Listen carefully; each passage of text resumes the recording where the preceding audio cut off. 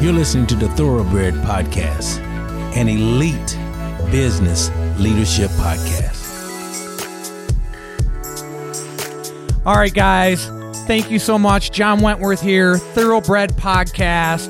And so many people are asking me, and let me back up. First of all, thank you for the likes. Thank you for the subscriptions. It's been awesome. Thank you for the views and the listens. It's been really cool to see those numbers rack up. And it's not about me. It's about sharing these beautiful people that I know. And so thank you for that. Today, I'm super, super blessed to bring to you just an amazing man, an amazing parent, an amazing businessman. And that's what this podcast is about. Thoroughbred, the definition besides the racehorse that I love so much. Ryan was asking me this before. What is this about, really?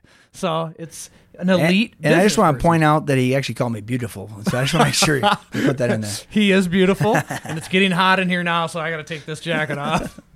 But I'm very excited to bring you Ryan LaFontaine from the LaFontaine Automotive Group, and more importantly, from Faith, Friends, and Family. And that's what Ryan represents. And so welcome, brother. Love you. Thank you. I'm just happy to be here with my brother, obviously, and share, obviously, this moment. We get to spend every day almost together working out, so it's obviously fitting for us to sit here and do a podcast together, so I love it. Well, I love the working out part because I got to back up and just thank you for that, because so many times Ryan's been, you should come to the gym, and I'm like, yeah, I know, but...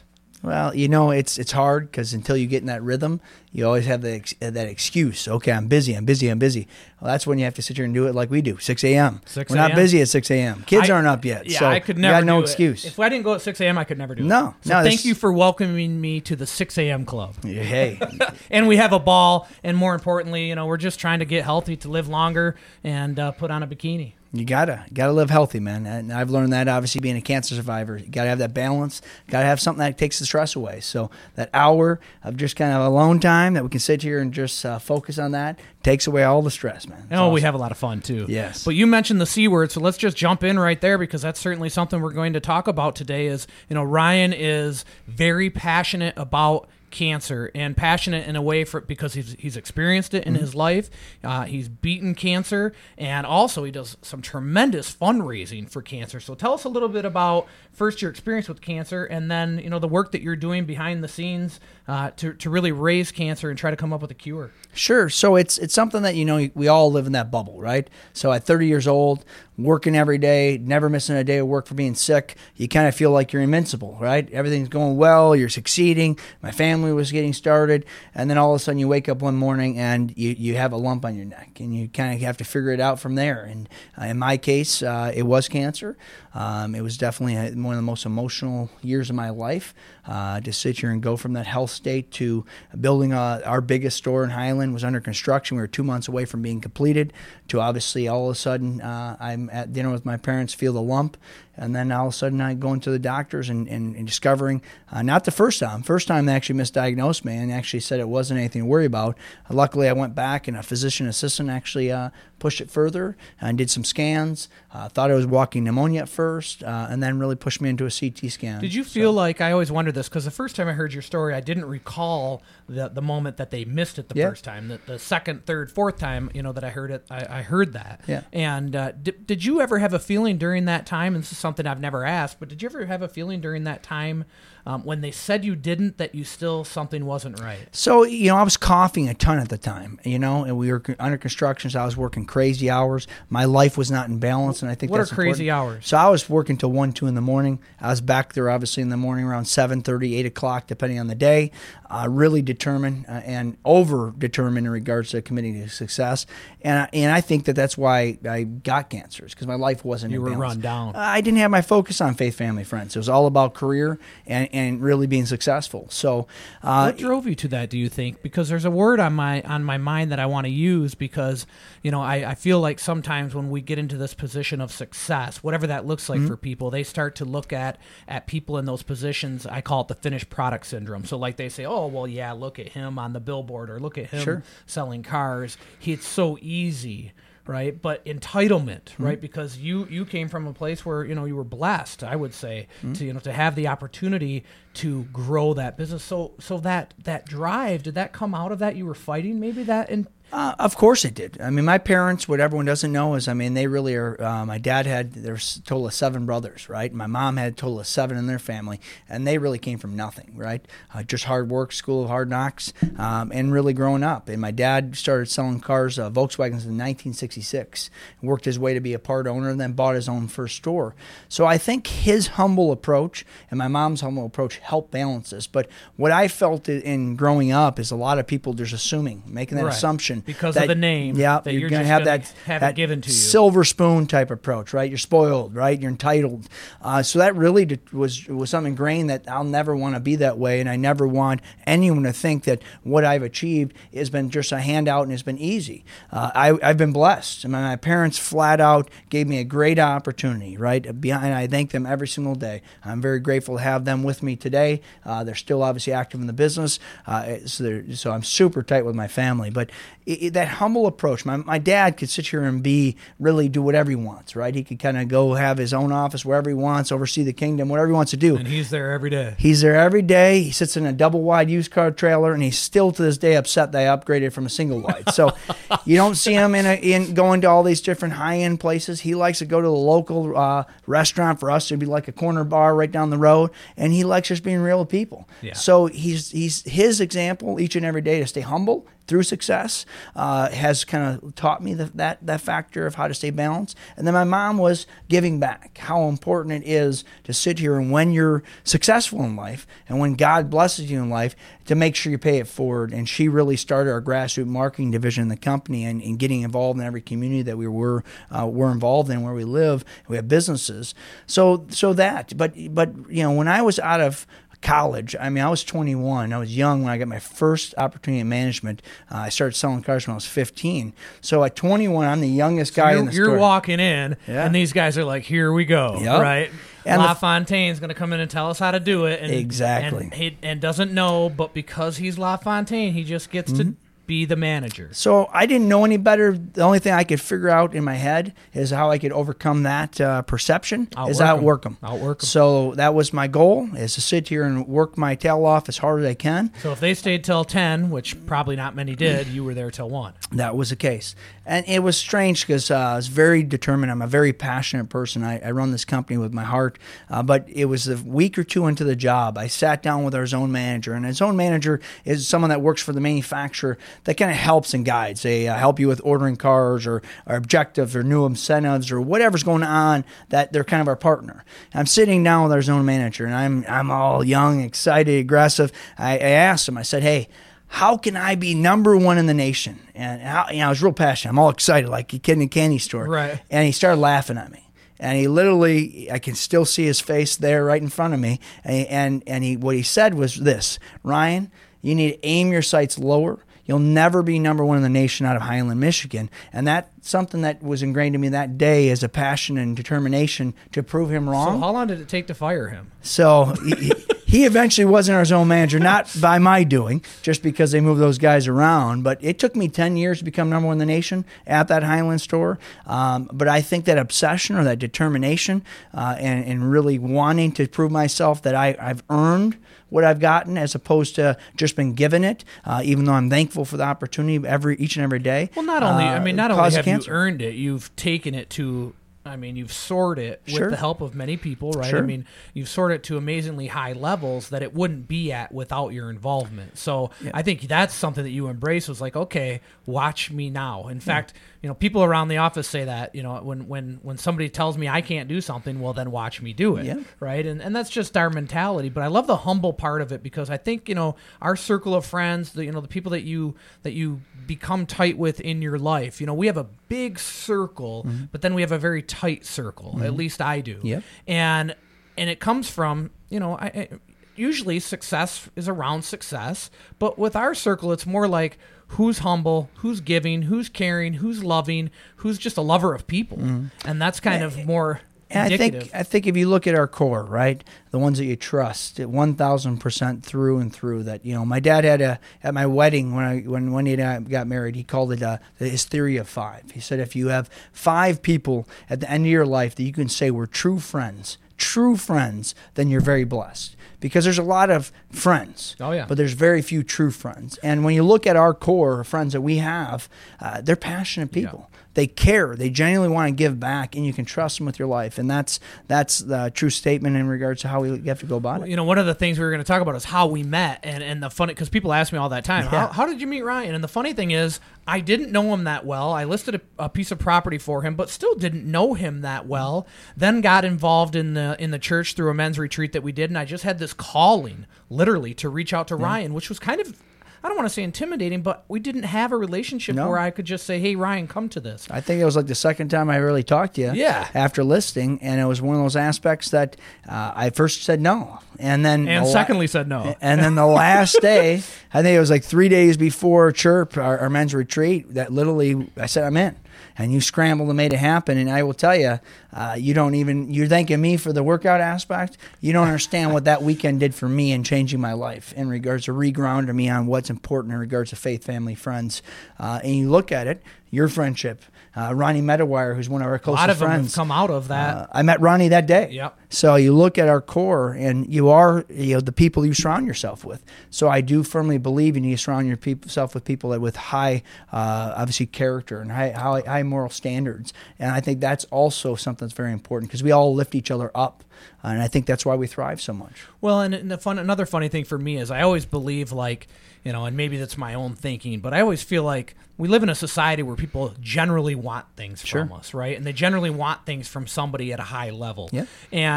So I remember actually when I wrote you that letter, how we do the letters, I'm like, look, I don't need anything from you. I don't want anything from you. But I want you to know that I'm a true, I don't remember exactly what I said, but it was just basically saying. I still have the letter this day. Yeah, I don't want anything. I'm just trying to help because the Lord put it on my heart to call you here. Yeah. So, and that's those signs that God gives us, Yeah. They're there every day. A lot of times we just don't listen to them. So in that case, I'm very grateful you did because, again, it changed my life. Okay, I'll take $10.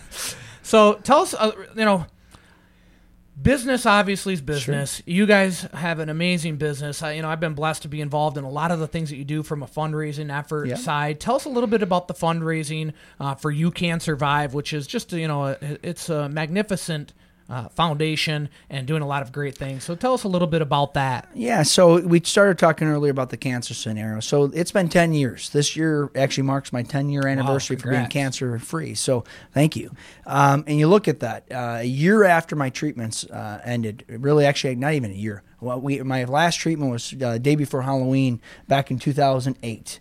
And you look at that, springtime, right around right now, the year after, so it would have been 2009, I was approached by a personal friend and said, hey, have you ever heard of this Man and Woman of the Year for Leukemia and Lymphoma Society program? Have you ever heard about this program? I said, no, I've never heard about it. Shit, we got to do a meeting. So we did. And we learned that day what it was. And I remember distinctly, it was a commitment of 10 weeks, a 10-week commitment. You fundraise, and if whoever raised the most funds in that time period can be obviously the winner. So I remember walking out of that meeting like, man, I'm so busy. I'm running all these dealerships. We've grown. I have a family. I have kids. When am I going to find time? And I remember asking my sister, Kelly, can we do this? She goes, Ryan, how can we not? Right. And that started really our passion. Kelly seems to kind of be that she doesn't have to push hard on you. She can just kind of pinch you a little and dial you in. I trust her. She's one of my best friends. So you look at that standpoint. Kelly is his sister, by the way. So I'm very blessed. We're very close.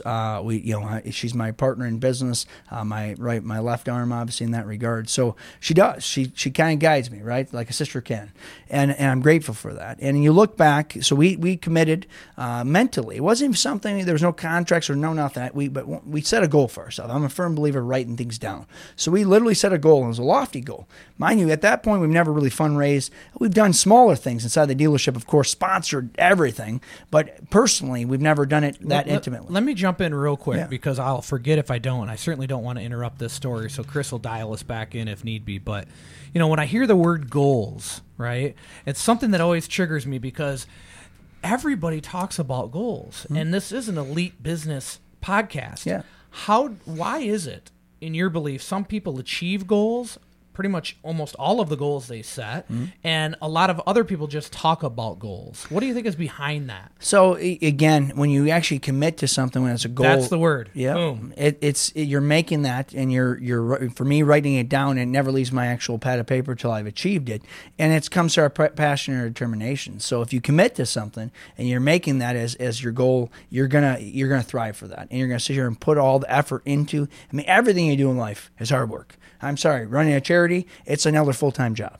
Everything is hard work, but if you want to succeed, you have to be able to put the work ethic in and efforts in and commit to obviously what that goal is. And I don't like to sit here and come up with unrealistic goals, but I like to come up with goals that are challenging. Set them high. So, I mean, mind you, we haven't raised $1 yet, and our goal we set for ourselves, we set a goal that we're going to net raise $1 million for leukemia lymphoma. No big deal. $1 million.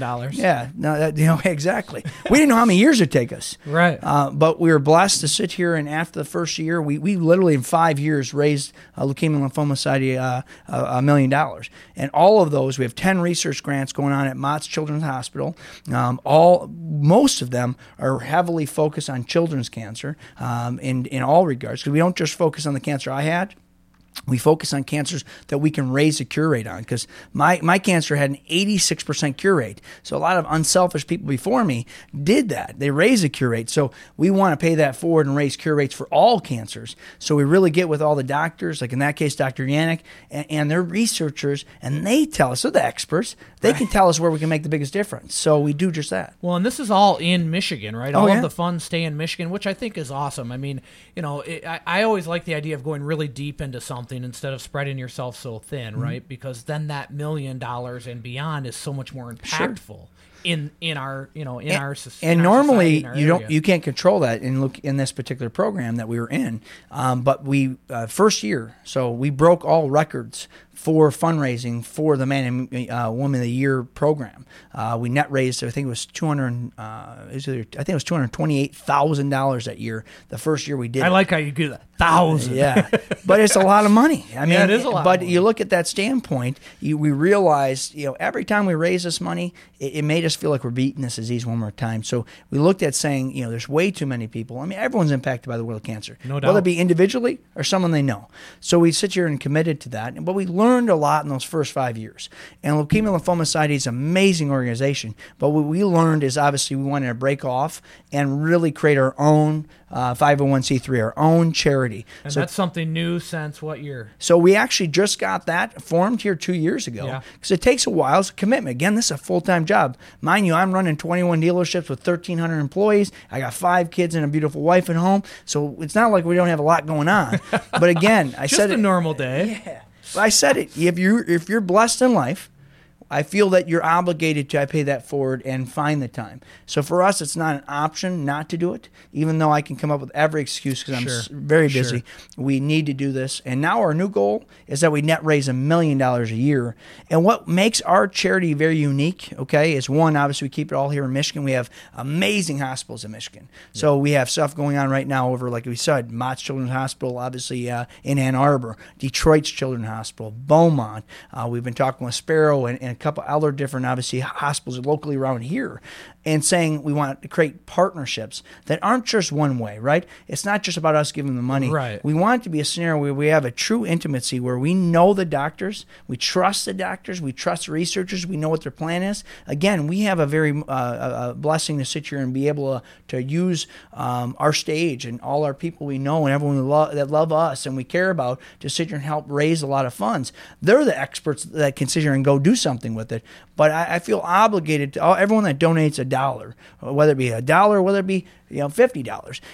I owe it to them that all those dollars go directly to what they want it to be. Right. And the problem with most charities, 40 to 60% of every dollar raised, admin and salaries and overhead. So we don't have any. So 100% of all the profits that are raised go directly to the researchers. And we sit down and we talk to these head doctors that run these entire hospitals and say, okay, what research grant is very close to really having a big, huge impact? Because the top 2% of research grants nationally that hit the top 2, they'll get the big fundings. They'll get the millions and millions of dollars.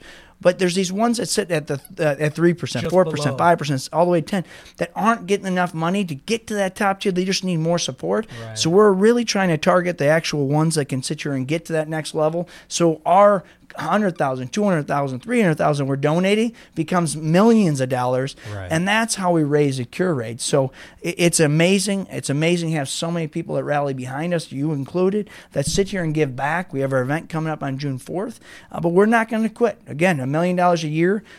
We need to get rid of cancer, period. It kills me when I see someone that's affected by cancer. Well, we see it all the time, and we see it locally all the time. We just saw it again recently, and so it is definitely. I mean, it's it's one of those things. The more you're aware of it, the more you see it, but then the more passionate you can become about doing something about it. Yeah, and it like I said, everyone's like, well, some people, they don't have the money or means to donate. Well, fine, come volunteer. Hang out. Yeah. Come hang out. Hey, spread the post. Do whatever you can. Yep. We all can do something, and I feel if we do, that's how we create cure. Don't you feel like, and this goes back to business, people sometimes feel like they have to do so much to have an impact, and you don't.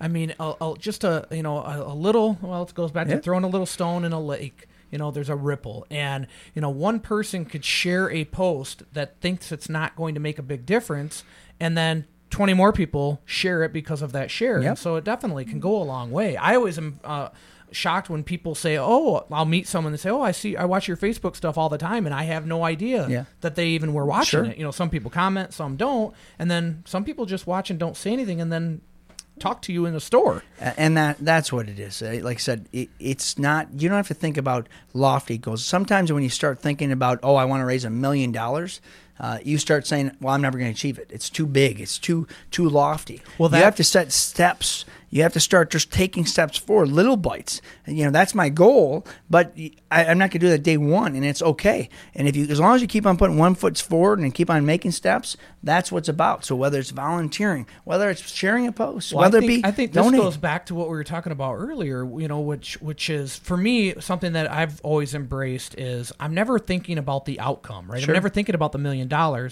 I'm attached to the process that I know will get me there. Well, you have to put your heart and passion into it, and you have to be genuine, right? A genuine across the board, and people like to be inspired by that and relate, obviously, on what's going on. So I think that's one of your keys and one of my keys. Well, when we talk about goals and commitments, right? To me, like, goals are great, but if you can't create a commitment behind that goal, then the goal, you're never going to achieve it. It's really the commitment behind the goal. The goal is the shiny object. The commitment is the grind. Yeah. And that's kind of detaching from the outcome and attaching yourself to the process, doing the shit every day that is hard, that is difficult, working the hours that you're working and still being a father and a husband.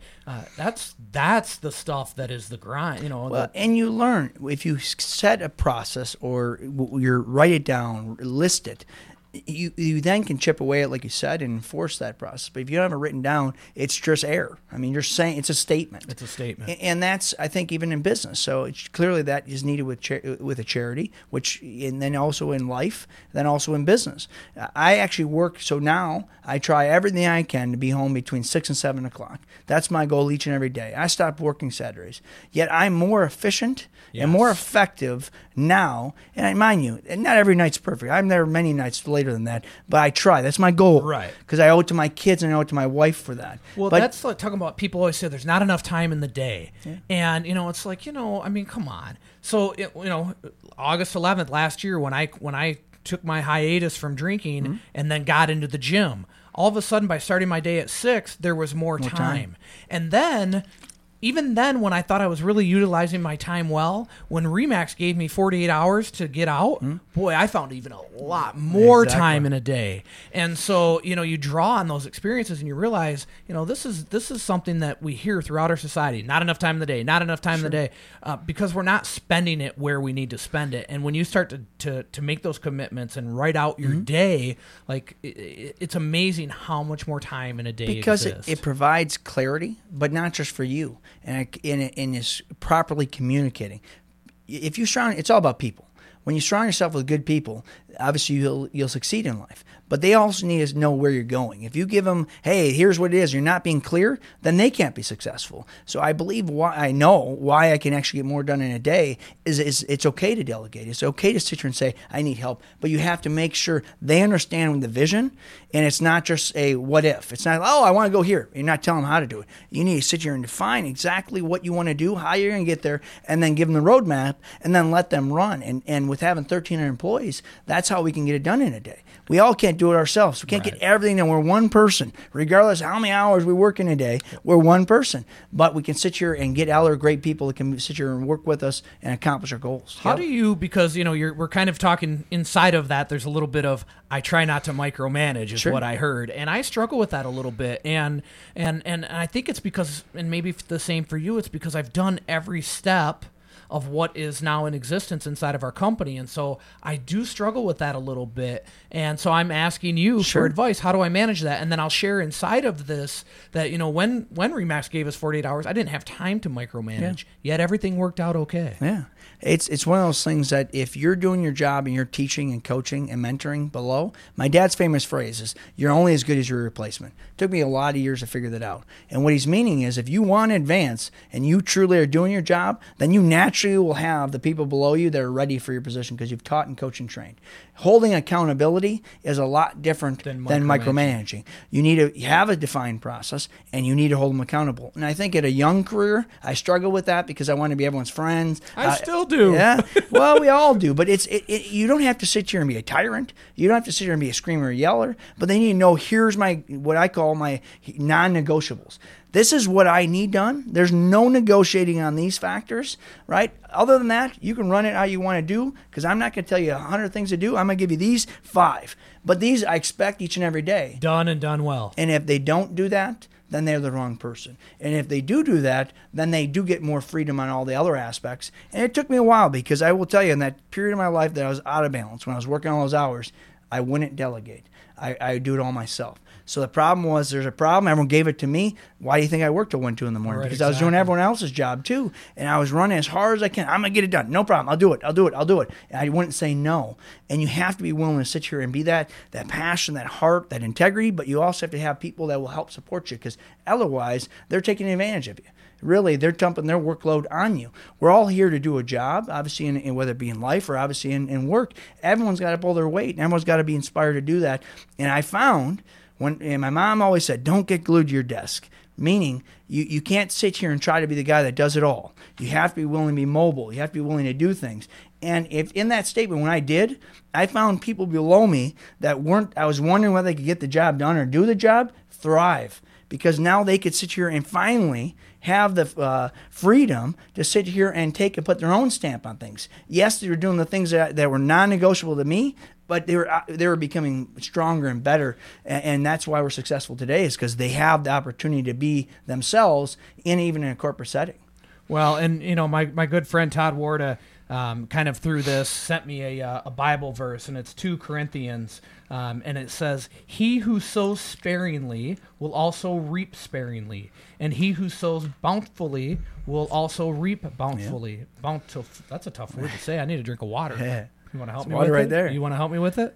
Bountifully? Bountifully.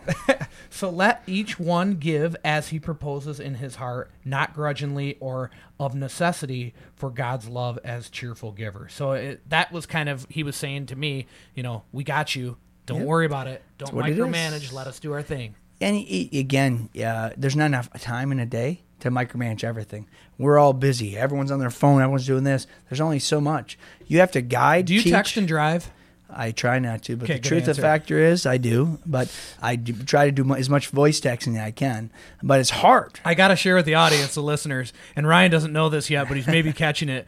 So his Siri has been going, and this is how Ryan goes, right? And he's a talker. He goes. So do I. I just don't know if it's at that level. But you know how your iPhone will pick up when you're talking. That's hilarious. And now he's seeing it. His iPhone, Siri is dictating. Siri has got the entire conversation we've been doing. She's dictating the entire conversation. That's hilarious. And you know that when there's a pause, she stops. Well, there hasn't been a pause, so she's just continually recording. Going. So, finished product syndrome. Have you ever heard me talk about that before? I don't think so. I don't know. It's just something that I always came up with because, people, again, they see somebody that's done something and they forget about all the work that went in behind it. You referenced it earlier in our conversation. Yeah, exactly. And so it's like, it's one of those things where I think especially the youth, right? The youth see somebody in a position of success.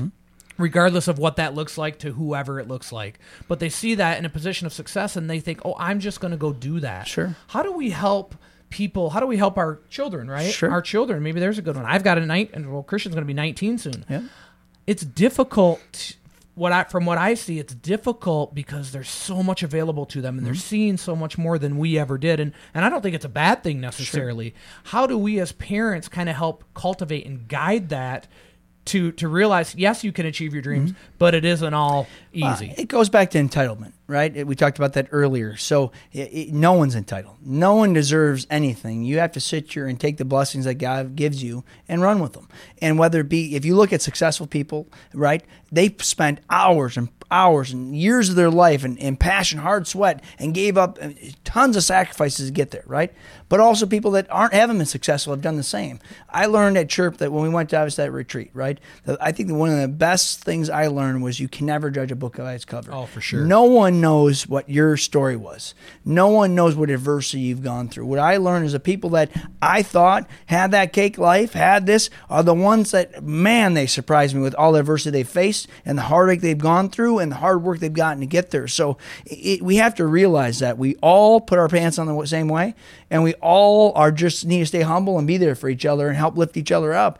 And really, I always looked at it like when I was younger, I looked at the dealership and I saw that sign, LaFontaine, right? And I didn't look at that as my last name. And maybe it sounds strange, but I literally looked at it saying that's my parents. My parents have earned that. I haven't yet. I'm 21 years old. I haven't earned anything yet, and I have to sit here and make my mark and try to grow it. I always, people, when people talk about, the word earn, that's a great word to me. Yep. The word that is bullshit, and yes, I swore, it's a podcast after all, but it's bullshit. People say, I deserve. Yeah. And, I don't believe anyone deserves anything other than God's grace and mercy. But when people say, I worked so hard, I deserve it. No, that's the result of doing the hard work. But to earn something is very different. So I love that you use that word. Well, and we have to, in my case, you look at, I'm second generation, right? My parents started the dealership originally. When I got out of college, we had 2 dealerships. I've grown it with great people. And how many are there now? 21 dealerships. 2 to 21. So, and that's in the last 19 years. So you look at that standpoint, we've grown fast. We just bought a dealership here last month in Clinton, and I was sitting down and my HR director said, hey, Ryan, I just want to let you know, this is my 10th dealership that I've been part of the closing, of the buying of it, right? I said, that's awesome. He goes, no, you don't get it. I've only worked for you for 5 years. So we've grown a lot, but it's that same lessons that we learned along the way that we have to earn each and every day. And in my case, I'm a humble servant. I'm a humble leader.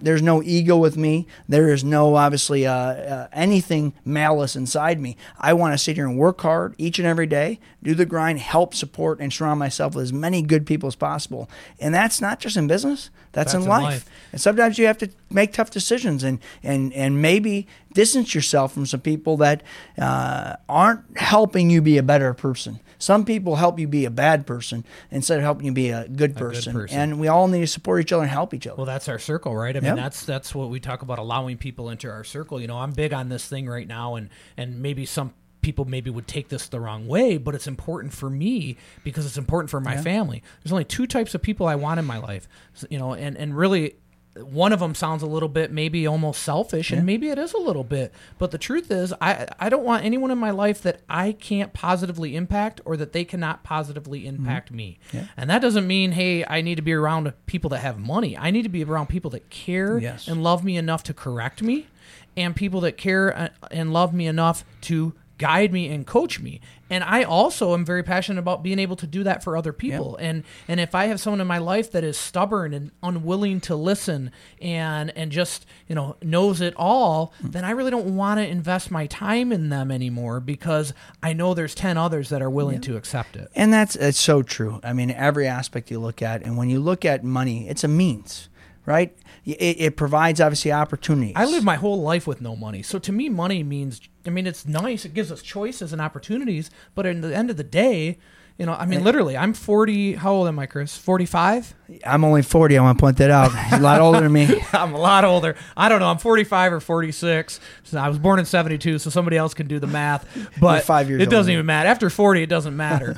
But, you know, I never had any money at all until I was probably 38. Sure. So, you know, it's like the money doesn't define us. Well, you look at it. I mean, at the end of the day, to be rich in life isn't being rich in money. It's being rich in faith, family, friends. That's what matters, right? When you have that, when you're doing the right things, when you're being positive, when you're doing what God wants you to do, everything else falls into play. Whether that be a money thing or whether it not be a money thing, it's just your life gets in balance and you start going in the right direction, whichever that path may be that God wants you to be on. So you can't get lost in that. And success to me isn't money. I don't buy dealerships for money. I do it because I love watching. Like I have a story that literally a guy that was a sales consultant for me, literally about 7 years ago, is now a general manager of the store we just bought. That's awesome. And you should see him. I went to that store. He's only been there for 5 weeks. We bought it 5 weeks ago. And mind you, great, good-looking buildings, but there was junk everywhere. The lot looked horrible. There was no cars. I mean, it was just disorganized. 5 weeks later, you go there. I mean, you think this store's been open for the last 20 years. That's awesome. He's holding himself proud. He's just so excited. I love doing that for people. I love seeing someone that's passionate. I always look at it in this aspect. They have to have passion. They have to have heart. They have to have work ethic. They have to have integrity or trust, right? That's the key. You can teach everything else. I agree. You can't teach those things. And I surround myself with those people. Most real estate firms go after producers. Like, I want to go after the big producer. But for me, they have always got to be a culture fit. Right. You know, I can teach someone how to sell real estate. In fact, if they've never done it, I can teach them how to do it the correct way rather than trying to help someone break bad habits, which I'm happy to do as well. But I don't look for producers. I look for people that are humble, hungry, and honest. And if a producer has those aspects, sure, that's if a great. producer has them, then we welcome them and we embrace them and we help them really understand. Okay, yes, I'm doing good, but how do I make this ultra sustainable? But you also, I'm really firm on this. You have to define, and only you can do it. You have to define your non-negotiables. For me, what I just listed are my non-negotiables. I had a tough decision to make literally last week. One of my top talents, great used car guy, great. Up and coming. I promised him to become a general manager of our Okemos store that's coming. All those aspects. He broke my trust. And not just broke it, he broke it. And that ended it. Right. That ended every aspect that day. For me, that's my non-negotiable. If I can't trust you, then that's not who I need in my circle, right? Trust for me is everything. If they don't in your business. If they don't have heart, they don't have passion, they don't have integrity, and they don't care, like, you know, obviously those are tied together, then they're not going to sit here and represent me and what our family deal and our customers right. And I have had interviews with guys that can sell 40, 50 cars a month. And some of them I'm not hired because they don't share those characteristics. And again, that doesn't make me right or wrong. That just is who I want. They just don't work for you. That's exactly. There's many people they can work for. It's just not what I want. I want to be proud and have people I enjoy being with that help lift me up to be better, and I can help them lift them up to be better too. Amen. So tell us about our mornings. Like, I know we start our day at 6 a.m., but we've only got a few minutes left, and I want to have a little fun. Sure. Because I got to tell you, we have a ball in the gym, and our trainer, Ken Hill, shout out to Ken, we have a ball beating up on him and him beating up on us. But he's probably texting someone right now. Oh, yeah, I'm sure. Yeah. During our workout, he basically texts people all day long. He loves to be on his phone. Or he goes on YouTube and he figures out what to do next. Yeah. We sit here and talk about it, socializing. He always kids around, but yet he's talking to everyone the whole time. But it's fun. No, just kidding. He's a great trainer, but we do have a lot of fun in the morning. But it's we go there for the grind. I mean, you get there, as we know, we get there usually about 10, 15 minutes early, so we're there about 5:45. Now, wait a minute. I get there about 10, 15 minutes early. Calm down. Last week I was early. This week I wasn't. I haven't been to bed before midnight, so hey, we did our best. But get there at least on time. And then at that standpoint, And he kicked my butt all week anyway, so Yeah. it didn't matter when he showed up. we grind from 6 to 7, but it's not just a weight workout. We work over at Powerhouse, which is great. Kevin's done a great job of expanding that place and sure. continually putting his heart into growing that.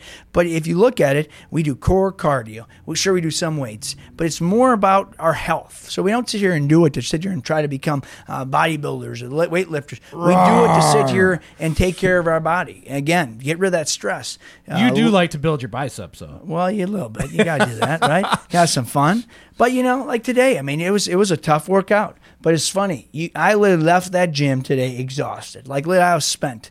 But I got more energy now than I ever would have if I didn't work out. So, you go through and it's tough. It's not easy.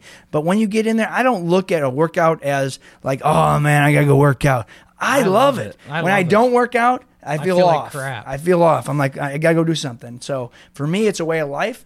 And I know at the end of the day, I have to do those disciplines so I never get cancer again because I owe it to my kids, my wife, to balance the stress. As you know, you got tons of stress. But why, life is stressful. You know what's funny is I don't carry any stress. I mean, very, very seldom. The only things that start to fracture... I carry it for you. You carry it, thank you. The only thing that starts to fracture my stress a little bit is when there's things around me that start to impede that trust. Sure. That gives me stress. But really, outside of that, I really don't anymore. I've given it all to God, and I just know that I show up every day, humble, hungry, and honest, and do the best that I can do, which is, a great place to be. But it's not, don't get me wrong, there are stressors, right? Sure. But I'm the type of person okay, I need to buy that. Okay, well, let me get it under contract first, then I'll figure out how to get the money. And that's just how I've always lived, so it doesn't stress me. So there's two different people in life. There's the visionary people, right, which worry less about the risks like you're talking about. They see the vision. They know where they're going. They'll figure out the details afterwards. And then there's obviously people that sweat the details. And sometimes you have a combination of the two. But it's all about who you're putting around your life. You've seen it when I have a stressful day. What do? You sit here and you make sure you take that stress off me. You give me a big hug. Right. Tell me how much you love me. Which that's is very seldom, but I can tell. You when can. When you are. You look at my wife. I mean, your wife. I mean, my wife is my rock. I mean, God, I know brought me her because He knew I needed her to make sure. I'm that stubborn sometimes to say, Ryan, smack. She smacks him Come around on. a lot. And she looks. I mean, she looks petite and small, but she is feisty and tough, man. So God gave me that because I needed it to balance it, but friends like you no doubt get me to chirp. And that's what I'm saying about surrounding yourself with great people in work and in life. So the stress factor is, walking through your place right here. You only moved in here like a week ago. Yep. Look how much you've done, but look at the energy. These guys, everyone here, they're hugging me. They're excited to be here. They're passionate. That's why you don't have stress, is because you already handpicked the people that you want in your circle. And the ones you don't want in your circle probably aren't with you. So that's how you have to do it in life. And it's not easy. No, You've had to make some tough decisions. I know we've talked about some of those. Yes. And every time you have to let go of an employee or to make some tough decisions, it's hard. I look at an employee, not just them. I look at their family. Well, that's when when Remax and it's not just Remax. It's that particular brokerage, which means a particular owner and manager. But when they gave me 48 hours, I just thought, that they're running their business by numbers. Mm-hmm. Because if you're running your business by your heart, you could never do that. Sure. Because it's not about me. If you've got a vendetta with me, fine. Yeah. But when you cut off, essentially, there's 28 people here, their families, their kids, their horse, their dog.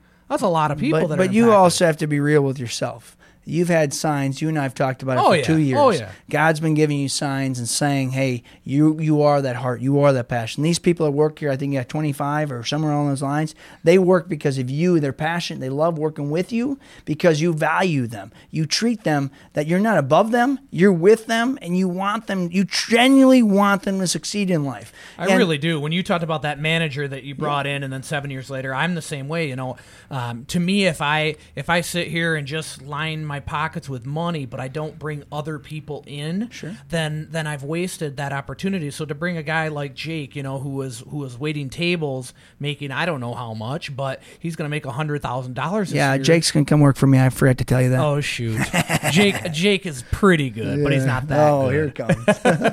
But it's what you're saying is true, and God gave you that blessing. I know you don't like adversity. None of us do. I look at some adversity as it's a blessing because it teaches you. You learn that moment. You were worried before about breaking off your own. And I was worried. Then I got fired, and I said, "Watch this." That's the key. The worries went away, and you just did it because you could have done it a long time ago. So that's going to be a defining moment. You look back 20 years from now and say, "Why did I wait?"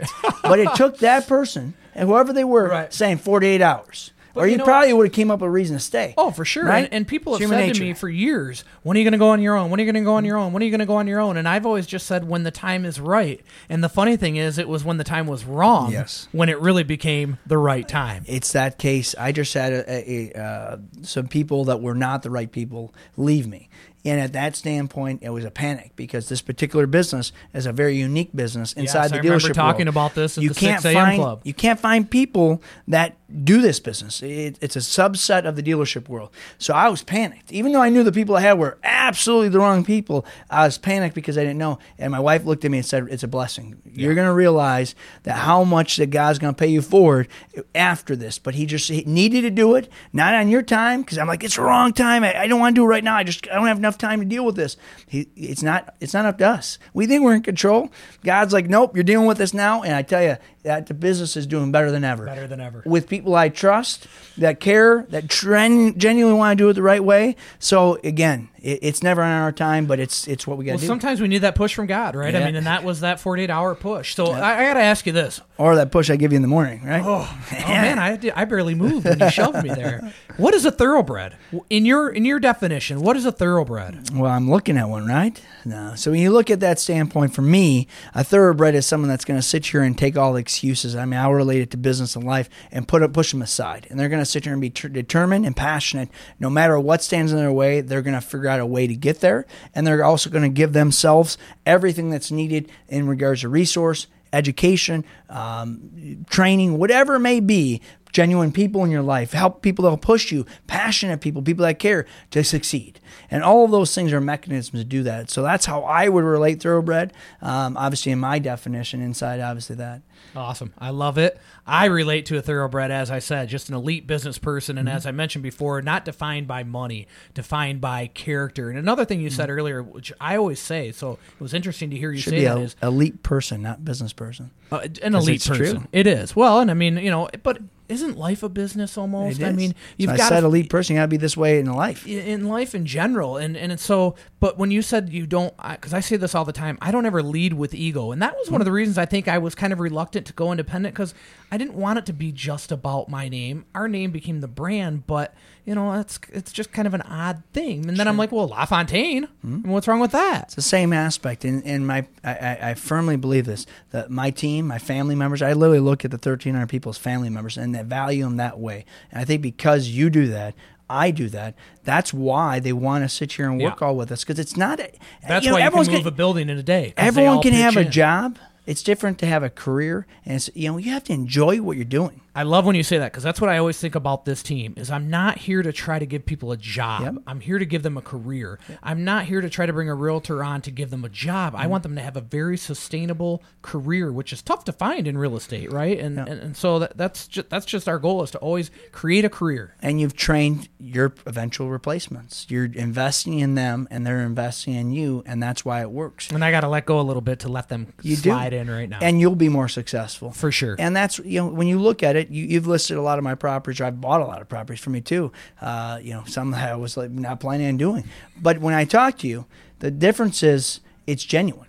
And when I talk to your people, they'll do whatever the case may be. They'll come meet me whenever time because they know I'm crazy busy because they genuinely care. We just had a client buying in Brighton, and literally he texted me a couple of weeks ago, 5 p.m. Can you meet me at 5:30 to look at a house or someone on your team? And I was like, I don't know, I think I was almost in Charlevoix at the time. And literally I sent out a text, and boom, someone was there.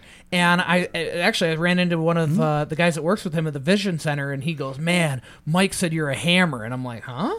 He said, you're a hammer. I go, what are you talking about? He goes, he texted you at 5 o'clock, and at 5:15 you had a guy there. I said, well, yeah, I'm a hammer. Yeah, that's how it works, man. Guys, thank you so much for tuning in. Ryan, thank you, brother, man. I love you. Love you, man.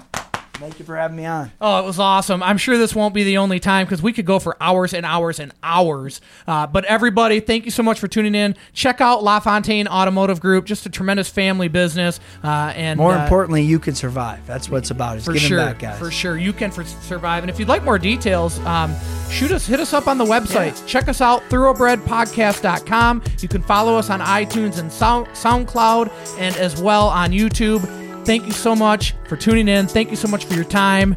Be a thoroughbred. Peace and hair grease.